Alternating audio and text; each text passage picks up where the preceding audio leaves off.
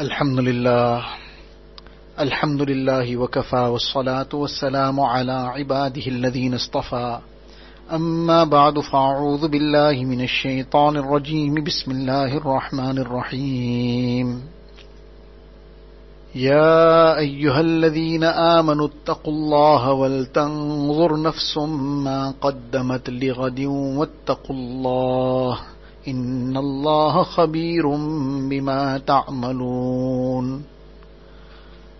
وقال النبي صلى الله عليه وسلم صوموا عاشوراء وخالفوا اليهود صوموا يوما قبله أو يوما بعده أو كما قال النبي صلى الله عليه وسلم. Most respected students of Deen, mothers and sisters, once again Allah Ta'ala has given us the opportunity to be witnessing this Mubarak month of Muharram. And in this month comes a very auspicious day, the day of Aashuraa, the 10th of Muharram, which is known as the day of Aashuraa. We have heard the virtues of these occasions many times before, and once again we have to revise the same lessons, to refresh them in our minds and hearts, and to see how much we have brought the lessons into our lives. The occasion of Ashura, as we know, that this is a virtue that Nabi Sallallahu Alaihi Wasallam himself had mentioned and had described. It was the 10th of Muharram that was compulsory to fast before the month of Ramadan became compulsory. So that itself already makes it clear that this was a very, very significant day. And Nabi Sallallahu Alaihi Wasallam used to observe this fast, the Sahaba used to observe this fast. Then the month of Ramadan became compulsory, and the day of Ashura, the fast of the day of Ashura, became a nafil fast. Those who wish to keep it would keep it. If somebody did not manage to keep it or did not want to keep it because it's not farz or compulsory, so that was his option. And fasting on the day of Ashura, the reward is that yukaffiru sanat al-madiyah, that it compensates for the minor sins of the past year. We often speak about this forgiveness, and we hear about this forgiveness and the encouragement to try and do those things that gain our forgiveness. And this is on every occasion. The month of Ramadan comes, we hear about this. Then Sul Hijjah comes, we hear about it. Now Muharram came, other occasions come. This is an ongoing thing. We keep hearing this message and this lesson. But the question is that do we understand the gravity of this and how important this is? How necessary this is that we keep trying to gain our forgiveness. If we really knew, then we will appreciate all these special moments. To just understand it by way of an example, that a person has a death sentence hanging above his head. There's a death sentence. Forget the death sentence. A person, there's a court case carrying on. There's a charge against him. And if this judgment is made on the basis of the crime he has committed, then he's going to land up in jail. So that makes him so worried that he cannot concentrate on his work. He cannot have any enjoyment in his food. The most delicious food also seems tasteless to him. People are inviting him to come and join them in some kind of entertainment and recreation. His heart and mind is not in it. And generally he loses the whole taste of life, because there's something that is now on his head, that if I don't come out of this predicament, if I don't somehow manage to get safe from this guilty verdict coming against me, then I'm in big problem. What is the big problem? One is a death sentence. That's one major issue. But even much less than that, forget 10 years in jail. Forget 1 year in jail. Even if a person is told 1 month in jail, that too is too much. One person there was some charge. He by mistake shot at somebody and injured the person or killed the person. It was a mistake thing. But in any case, this was an offense. So he was immediately arrested and he ended up spending 3 nights in prison until he was bailed out. Then the case took place, whatever happened. But now he made this error that he discharged that gun, and this is what happened. So he ended up 3 days in prison. And after that 3 days in prison, when he came out, he said, you know what, 1 day inside there, it changes your life in such a way forever that you just cannot get over it. That 1 day is such an experience inside that prison, sleeping in there and staying in there. Your whole life is affected by it. You can't get over this. Now he only spent 3 days and he's saying 1 day too is such. Imagine 1 month. Imagine 1 year. Imagine 10 years. So in order to get out of that, a person does whatever is in his capacity. That he is speaking to this lawyer, he's speaking to that person for advice, he's going here, he's going there, and he's trying to see if he can use some contacts and whatever else. Now he did the offense, and when he did the offense, now he's afraid that now the judgment is going to come against me, and how can I try and get this judgment off my head? So he tries everything in the book. And then he's going for some taweez by this person, and he's going by that person for dua, and he is reading some wazifas, and he's finding out what else can I do. All this because he's trying to get that offense pardoned. There mustn't be any guilty verdict against him. So for this dunya, for 1 day in this jail of this dunya, 3 days in the jail of this dunya, 1 month in the jail of this dunya, it is something too much. And a person is doing all this, it made him lose taste for life. And when finally the judgment comes, if for some reason, on some technicality or whatever, they said, no, fine, case thrown out, dismissed. Oh, that's such a relief for him. And it is like he got a new life. At the most, he would have had to end up maybe 1 month in jail. But that too was too much. And now that he got saved from it, it's like a new life. In Saudi, one person got some kind of fine for some traffic offense.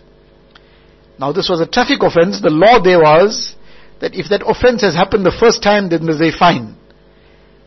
And if it has happened the second time, or the details I don't have in my mind right now, but there's something where that at some point there is no option but you have to spend 24 hours in prison.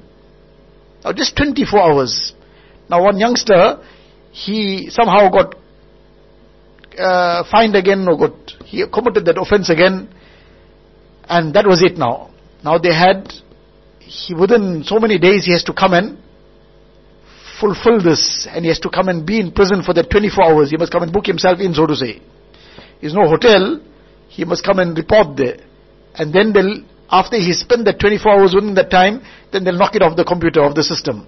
Otherwise, his whole iqama, he is there on an iqama, his whole iqama will get thrown out. Now he had within that 14 days or 21 days or something to report, to go and do the time, to go and spend that 24 hours in prison. His whole life had just for that time had turned around. He is so worried, and he is saying, everybody is meeting, please make dua, whoever he knows, this thing has come on my head now. And he's saying, I can't sleep, I can't eat. For 24 hours in prison now, because a prison is a prison. But what does this prison?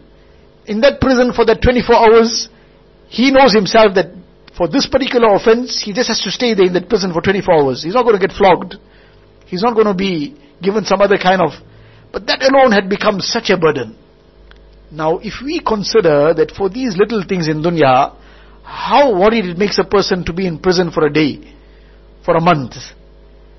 And have we considered that if we don't get our sins pardoned, and if we have to end up, Allah forbid, in the prison of Jahannam, for even a very short period of time, we cannot imagine what that is. Allah Ta'ala save us from it. This, if we only consider that how people go around trying to get the case off their head in this dunya, then we will appreciate what these opportunities are to get the case of akhirat out of our way, the case of Jahannam out of our way, and so that we get a straight ticket to Jannat without any accountability. Then we will appreciate what these occasions mean and what these opportunities are, and all the other a'mal whereupon the forgiveness of sins has been promised. This then will become something that we will cherish, we will look forward to. We will try our utmost that I must do this. Not so that I can get my books clean and start again. No, so that I can become a clean person and remain clean. I can become a person who is forgiven and stay on that path. But we are weak, so we will keep making istighfar, keep begging Allah Ta'ala's forgiveness in one gathering, one sitting. Nabi Sallallahu Alaihi Wasallam would be making istighfar sometimes 100 times. The Sahaba would be counting over 100 times in one sitting. And Allah's Nabi Sallallahu Alaihi Wasallam, who is ma'soom, who is sinless, but he is making istighfar repeatedly. How much istighfar we should be making, how much we should be begging Allah Ta'ala's forgiveness, and how much we should be eager to take hold of these opportunities to become those kind of people who are clean from all their sins. So this opportunity comes, the 10th of Muharram, Ashura, that we should be trying to engage ourselves in the ibadat of fasting and getting our sins redeemed. This obviously refers to the minor sins. Minor is merely a comparative word, that it is minor compared to the major sins. Otherwise, in reality, there is nothing minor. Any sin, any disobedience of Allah Ta'ala is a very big crime. It's a very serious thing. But compared to the effect of other sins, this is minor. So that's why it's called minor in that sense. But otherwise, it's a serious thing.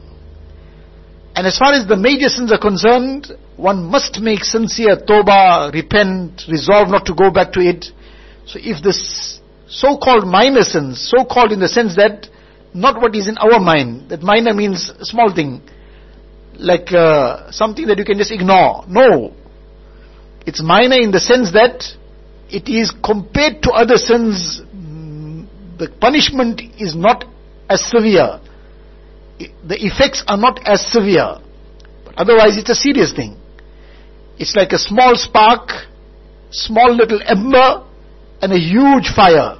But that small ember also can burn the person to death. So therefore, we should be making sincere tawbah also, making istighfar, begging Allah Ta'ala's forgiveness, and reshaping our lives.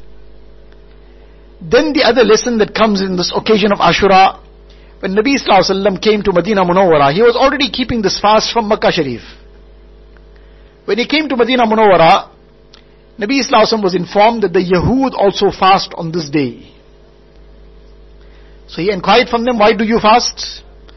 So they explained that Musa Alayhi Salatu Wasalam was saved, and the Bani Israel were saved from Fir'aun and his army, from his people.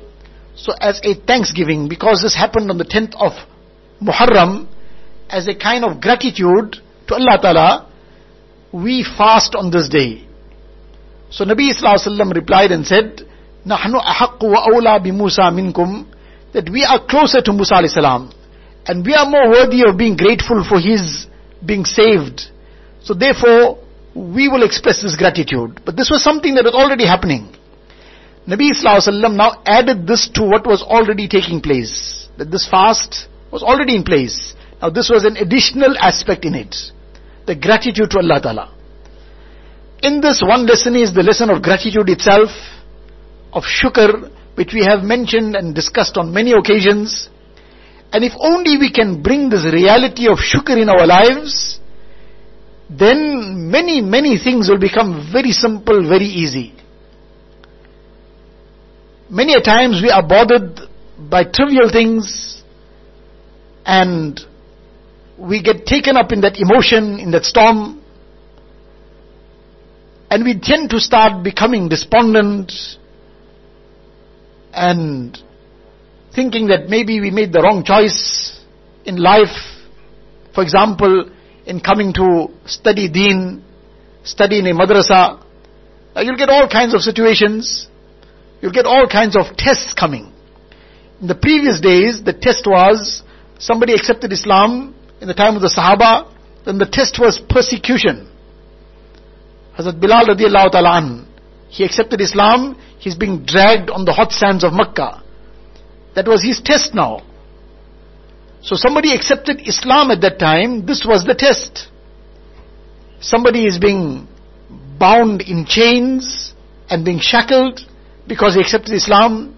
Somebody is being whipped mercilessly because he accepted Islam. But all that didn't make them shift 1 inch. It didn't make them change their position one bit, because they understood what a wealth Allah Ta'ala has blessed them with.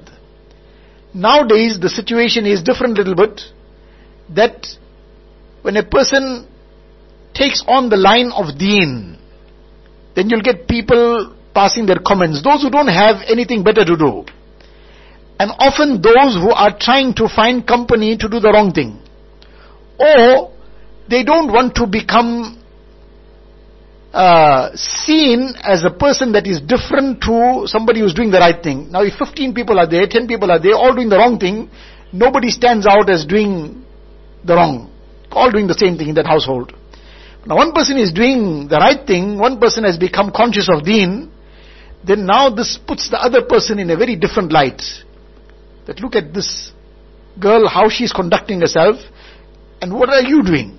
But if both are doing the same thing, nobody bothers about it. Nobody takes notice.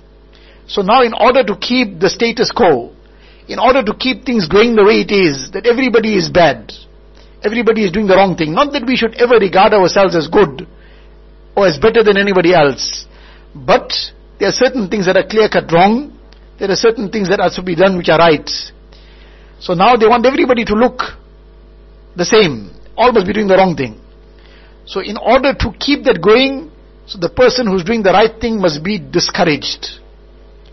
Now make all kinds of comments. Try to break the person's spirit down. Try to demotivate the person. So now all these comments will be made against you. You think now you've gone into another level, and you are in the camel ages, and you are losing out, and what you're going to do later in life, and whatever else, all kinds of funny things. Nothing funny to laugh about, but funny in the sense that a person who has come in dunya for akhirat, and is become so stupid that they make dunya the be all and end all, that is the ajib part of it.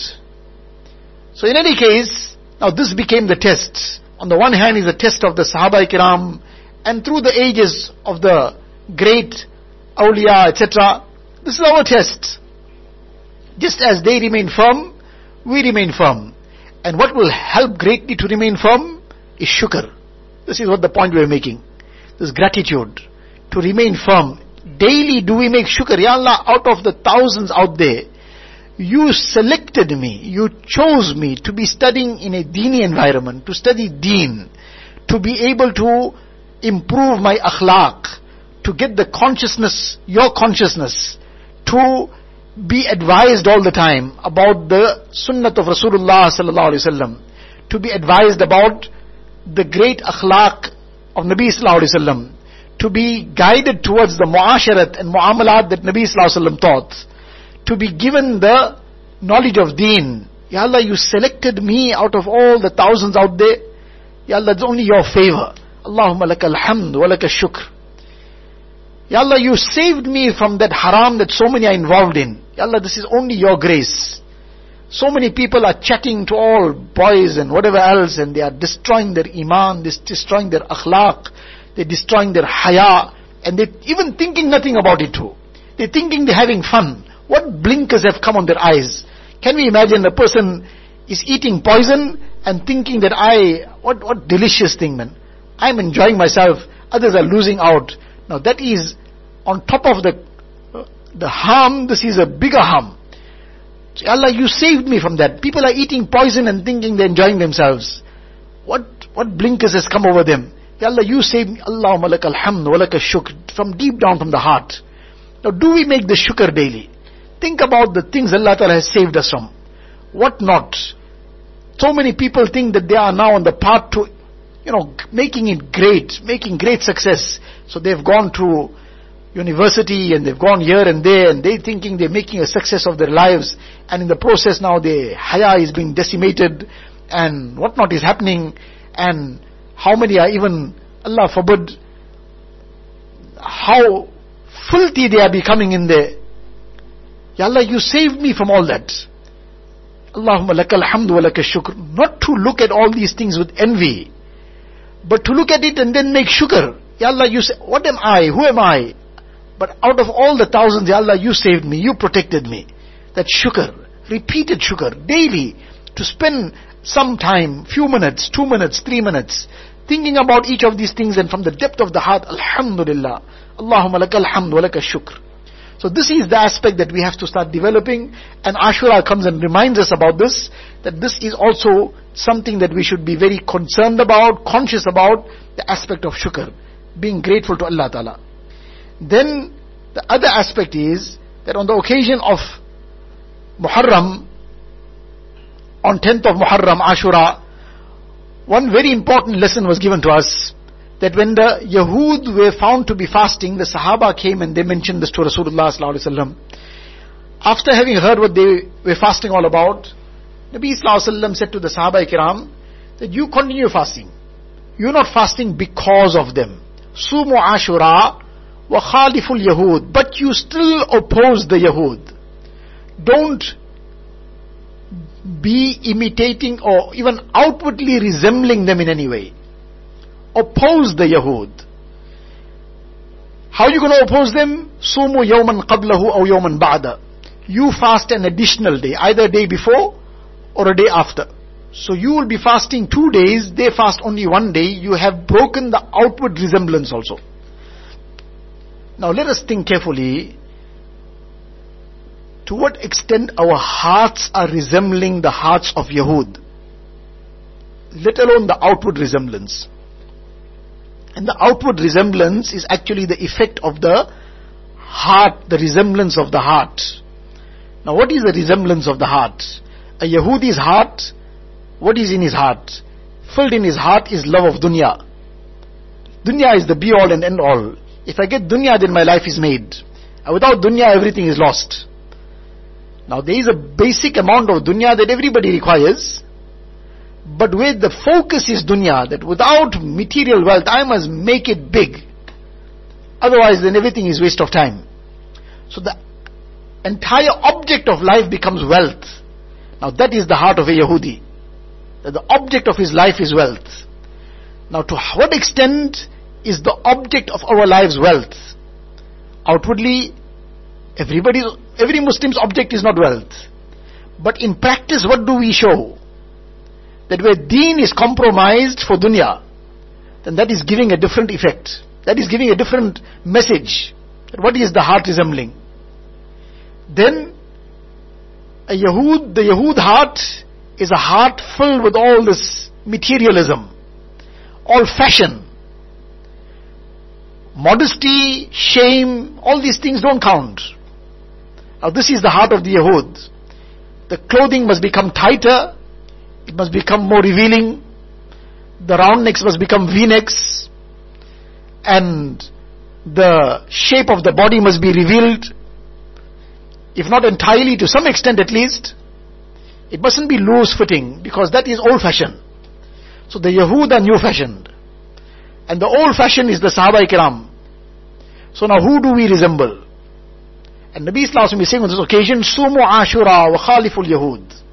There are so many things of Nabi Sallallahu Alaihi Wasallam's teachings, which then sometimes even become like a kind of mockery. Many a times we come across this, where people's concepts have changed completely. One is, in practice, a person is not doing something regarding it well, but he doesn't have that in his mind and heart which the Yahud have presented. Just one simple, very simple, basic thing which has become a very common thing nowadays. previously the families, every family, there would be 10 children, 12 children, 8 children, some 15 children. Whatever the case is, things have changed dramatically. Now, one person went to some doctor, now a Muslim doctor, and the Muslim doctor is advising him with his family that, look, this is something that, times have changed now. You must not aspire for many children. It's a different thing if somebody says, well, whatever the limitations are in terms of being able to manage this and that and the other, that's a different issue. But now this is a person giving a concept, saying this is now, times have changed now. And you mustn't go down that route. That was in India. Now what he's saying, that was in India. But have we considered that what Nabi Sallallahu Alaihi Wasallam said? تَزَوَّجُوا الْوَدُودَ الْوَلُودِ فَإِنِّي مُكَاثِرٌ بِكُمُ الْأُمَمَ يَوْمَ الْقِيَامَةِ. The Nabi Sallallahu Alaihi Wasallam is saying that marry woman who will bear many children, because I want to have a large number of ummatis on the day of Qiyamah. So this was a way of encouraging big families. Now the concept has changed. People actually make this, na'uzubillah, a kind of mockery. What a shameful thing this is, and what a dangerous thing this is, that something which Nabi Sallallahu Alaihi Wasallam, now this we're talking about, this lesson of Khaliful Yahud. Now that is the way of the Yahud. We too and our too. Not that if somebody has only 2 children, there's something wrong with that. What I'm trying to get at is that how the mind changes completely. The heart and mind start resembling the Yahud. It becomes a complete... Now this is just one example that came to mind in so many things. So many times you see people eating. Now they're eating where sometimes forget eating out in some restaurant and so on, which itself is a completely alien culture to Islam. That culture is quite bad. Going and eating out in these kind of places, we know what goes on there. The reports come and what kind of environments exist there. If somebody really wants to buy something and eat, provided he's buying it from a reputable Muslim, then buy it. Go to your house and eat it at your home. And if you really want to eat it out, go outside in the garden and eat it. You'll eat it out. Then you'll be eating out. Make it in the house and go eat it outside. In your garden where there is proper parda, obviously, you'll be eating out, no problem. So in any case, now, many Muslims, let alone eating out in these places, in their own homes sometimes, there's a function, some kind of gathering, whatever. And people are standing and eating around, buffet style. So they're walking around and eating. Now this is a Yahud way. People don't think anything about it. One is fine if food is all kept in one place and a person is picking it up from there and eating in his own place. That's not the way that the Islamic Sunnah manner. The Sunnah manner, the Dastarkhan was laid out and the food was placed on the Dastarkhan, people sat around it and ate. That is a Sunnah way. Now this all go and walk around from one point to the other. That is not the way that the Sunnah has taught us. Now people are walking around and eating back and forth out of some necessity that had to be done, but it's not the Sunnah manner. But now that becomes the norm, that becomes the practice, and then people are standing and eating, which Nabi Sallallahu Alaihi Wasallam forbade. Now is that not the way of the Yahud? So now how these things creep in dressing, in eating, in the kind of functions that a person has, the wedding. Sometimes it's so tragic, it's so sad, that there's a wedding now, and then the father is saying that, I thought because my daughter went to a madrasa and all that, so she will also say that she wants a small wedding, and she doesn't want all this wastage and everything. But now my daughter is also insisting. She's also insisting she wants it in this grand style. And hundreds of thousands of rands are being then wasted. Now, whose concept is that? That kind of wedding is whose concept? That's the concept of the Yahud. It's not the concept of Muslims. It's not the concept that Nabi Sallallahu Alaihi Wasallam taught. So Nabi Sallallahu Alaihi Wasallam is saying, Sumu Aashuraa wa Khaliful Yahud. Oppose the way of the Yahud. Don't follow their way. So this is the lesson that Ashura comes to give us, the lesson of mukhalifat, of opposing the way of the Yahud and Nasara. There are so many things that the Yahud and Nasara have pushed down by means of the media, by means of other things, and then we embrace it. Just keep thinking about this clothing, for example, which we keep talking about, because this is a plague, like we discussed last week. So that jeans and t-shirt culture becomes norm. Then a person says, okay, not outside, inside, and somebody, all these things we spoke about so many times. The Yahudiya inside and Muslima outside. Yahudiya indoors and Muslima outdoors. Now, this kind of double policy, this doesn't work. We are Muslims inside and outside. So now where did all this come from? But this came from the Yahud and Nasara. Where else it came from? So now we are embracing it. So Nabi Islam is telling us, Khaliful Yahud, oppose the way of the Yahud. Don't embrace their ways. You have the best. The Sunnah of Rasulullah sallallahu alaihi wasallam is ajmal. It is the most beautiful. It is akmal. It is the most perfect. It is ashal. It is the most easy. The easiest thing is the sunnat. And it is perfect. And it is the most beautiful. Now somebody says, but I adopted the sunnah and then somebody else laughed at me. So yes, this happens sometimes. People laugh. Why they laugh? If it was the best, why they laughing? So have you not ever experienced that the sweetest thing is given to somebody and they're saying it's very bitter? Have you never heard something like that happen? Yes, it happens. So what is the reason? Because that person is totally sick. So that sick person is tasting the sweet thing as bitter. A person is seeing everything yellow. Something is white, he's seeing it yellow. Something is black, he's seeing it yellow. Something is red, he's seeing it yellow. Everything is yellow for him. Why? Because he's suffering terribly from jaundice. So everything is looking yellow to him. So the whitest thing also is looking yellow. The problem is in his eye. The problem is in his body. It's not with what he's seeing. So then, if there's a problem with him, he's going to now mock it. He's going to make comments about it. He's going to say it's bitter. That's his problem. But when he will get cured, then he will see the beauty of it. Then he will see how wonderful it is. And how many people there are who came into Islam. They reverted. They were living a very different life. I received a call from Maputo, from Mozambique, a few days ago. One person wanted to ask some question. So somebody gave him my number. So he was a musician. And he's telling me, I live this life like a celebrity. And he's only in Islam now for about a month and a half, 2 months. And he says, whatever you want to think about the life of a celebrity, I had it all. The money, the fame, the rest of it that goes along, all the evils and whatever indulgences that people normally think that this is life is all about. He had it all.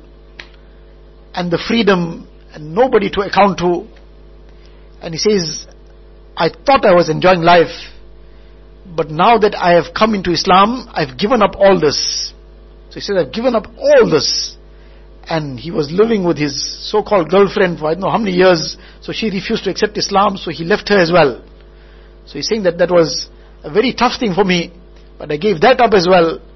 And all the other things that I was years involved in, I gave it up. And he says, I cannot explain to you what I'm enjoying, and all I wish I had this earlier. Now he is saying that he gave up all that which we want to get into, Na'uzubillah, to try and entertain ourselves. And he's saying, I gave up all this and now I'm enjoying the real peace, the real happiness. And now I cannot imagine what this is such a great thing I've been blessed with. And there were some things that he wanted to inquire about. What the point is, that those who are coming in, they are embracing this fully and they are throwing and spitting on that life that they had, that way of the Yahud and Nasara that they were living. They are spitting on it now. And we have deen already. We have had Islam from before, and we want to now, na'uzu billah, look at the filth that is outside. So we have to appreciate this great gift and ni'mat Allah Ta'ala has blessed us with. And we have to rectify our concepts.